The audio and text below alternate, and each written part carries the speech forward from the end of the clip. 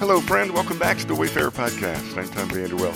Thanks so much for joining me again today on our chapter day journey. We're in Hebrews chapter 5. It was verse 9 that resonated with me. It says that Jesus was designated by God to be high priest in the order of Melchizedek. Today's podcast is entitled The Mysterious Order. Growing up in America, I am used to there being a separation between the government and religion, church and state. But for most of Western history since the time of Jesus, the two have been intertwined in one way or another.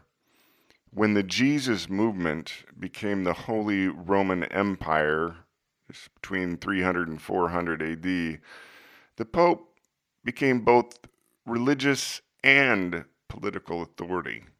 Even after the Reformation, Protestant kings and queens held authority over both their country's government and their state's religion. Queen Elizabeth is still head over the Church of England to this day. For the ancient Hebrews, there had always been a separation between their religion and their monarchy. You see, the priesthood was established by the law of Moses, and that was around 1400 BC. The monarchy wasn't established for another 400 years when the Hebrew people chose Saul as their first king. Yet the prophets had foreshadowed a Messiah who would unite the two as both priest and king. In today's chapter, the author of this letter to Hebrew followers of Jesus makes kind of a head-scratcher of a statement when he explains that Jesus was made humanity's ultimate high priest, quote, in the order of Melchizedek, end quote. To understand the statement, we've got to go back to our chapter-a-day journey through Genesis chapter 14. There we find Abram, aka Abraham, being met by a mysterious sage named Melchizedek, who appears out of nowhere.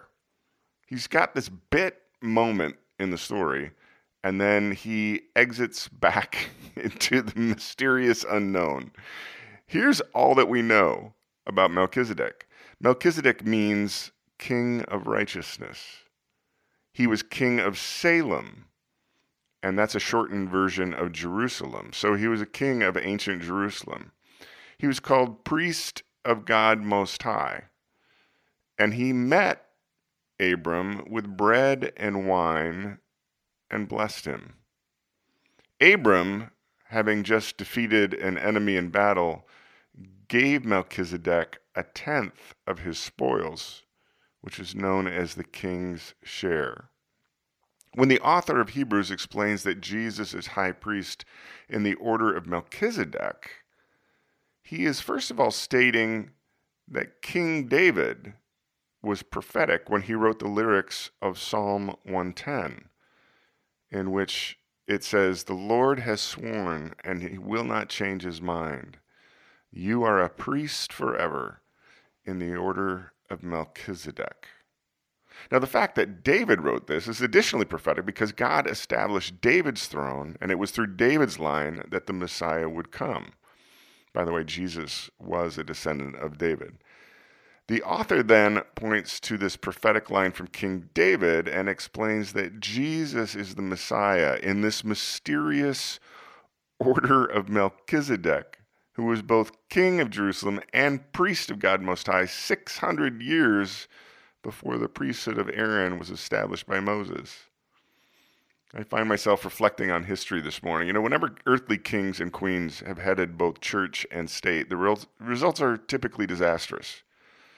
I would argue that much of the apt criticism of Christianity stems from centuries when the Roman Catholic Church held sway over both politics and religion in the Western world.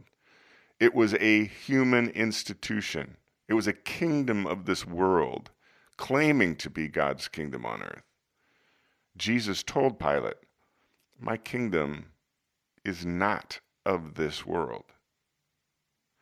I think that allowing the persecuted Jesus movement to take over the most powerful empire on earth was one of the most strategically shrewd moves that the enemy the prince of this world, has ever made this side of the Garden of Eden.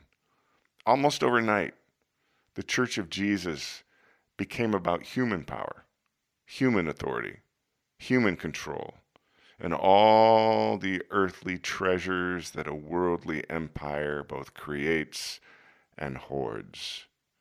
The Church of Jesus Christ was seduced into becoming the very opposite of everything that Jesus taught. It became the very sort of human religious institution that crucified Jesus in the first place. So in the quiet this morning, I find myself contemplating Jesus, both King and High Priest of a kingdom that is not of this world.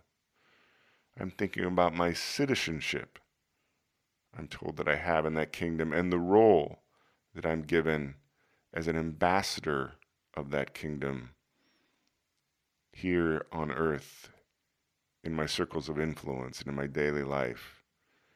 It isn't an earthly human institution. It's further up and further in. It's rooted in the eternal mystery, like the order of Melchizedek, in which the monarchy and the priesthood work together in perfect harmony, like the circle dance of Trinity, in which one is three and three is one. And it's time for me to bring that kingdom in my day today. I hope you have a great day, my friend. We'll see you back here tomorrow.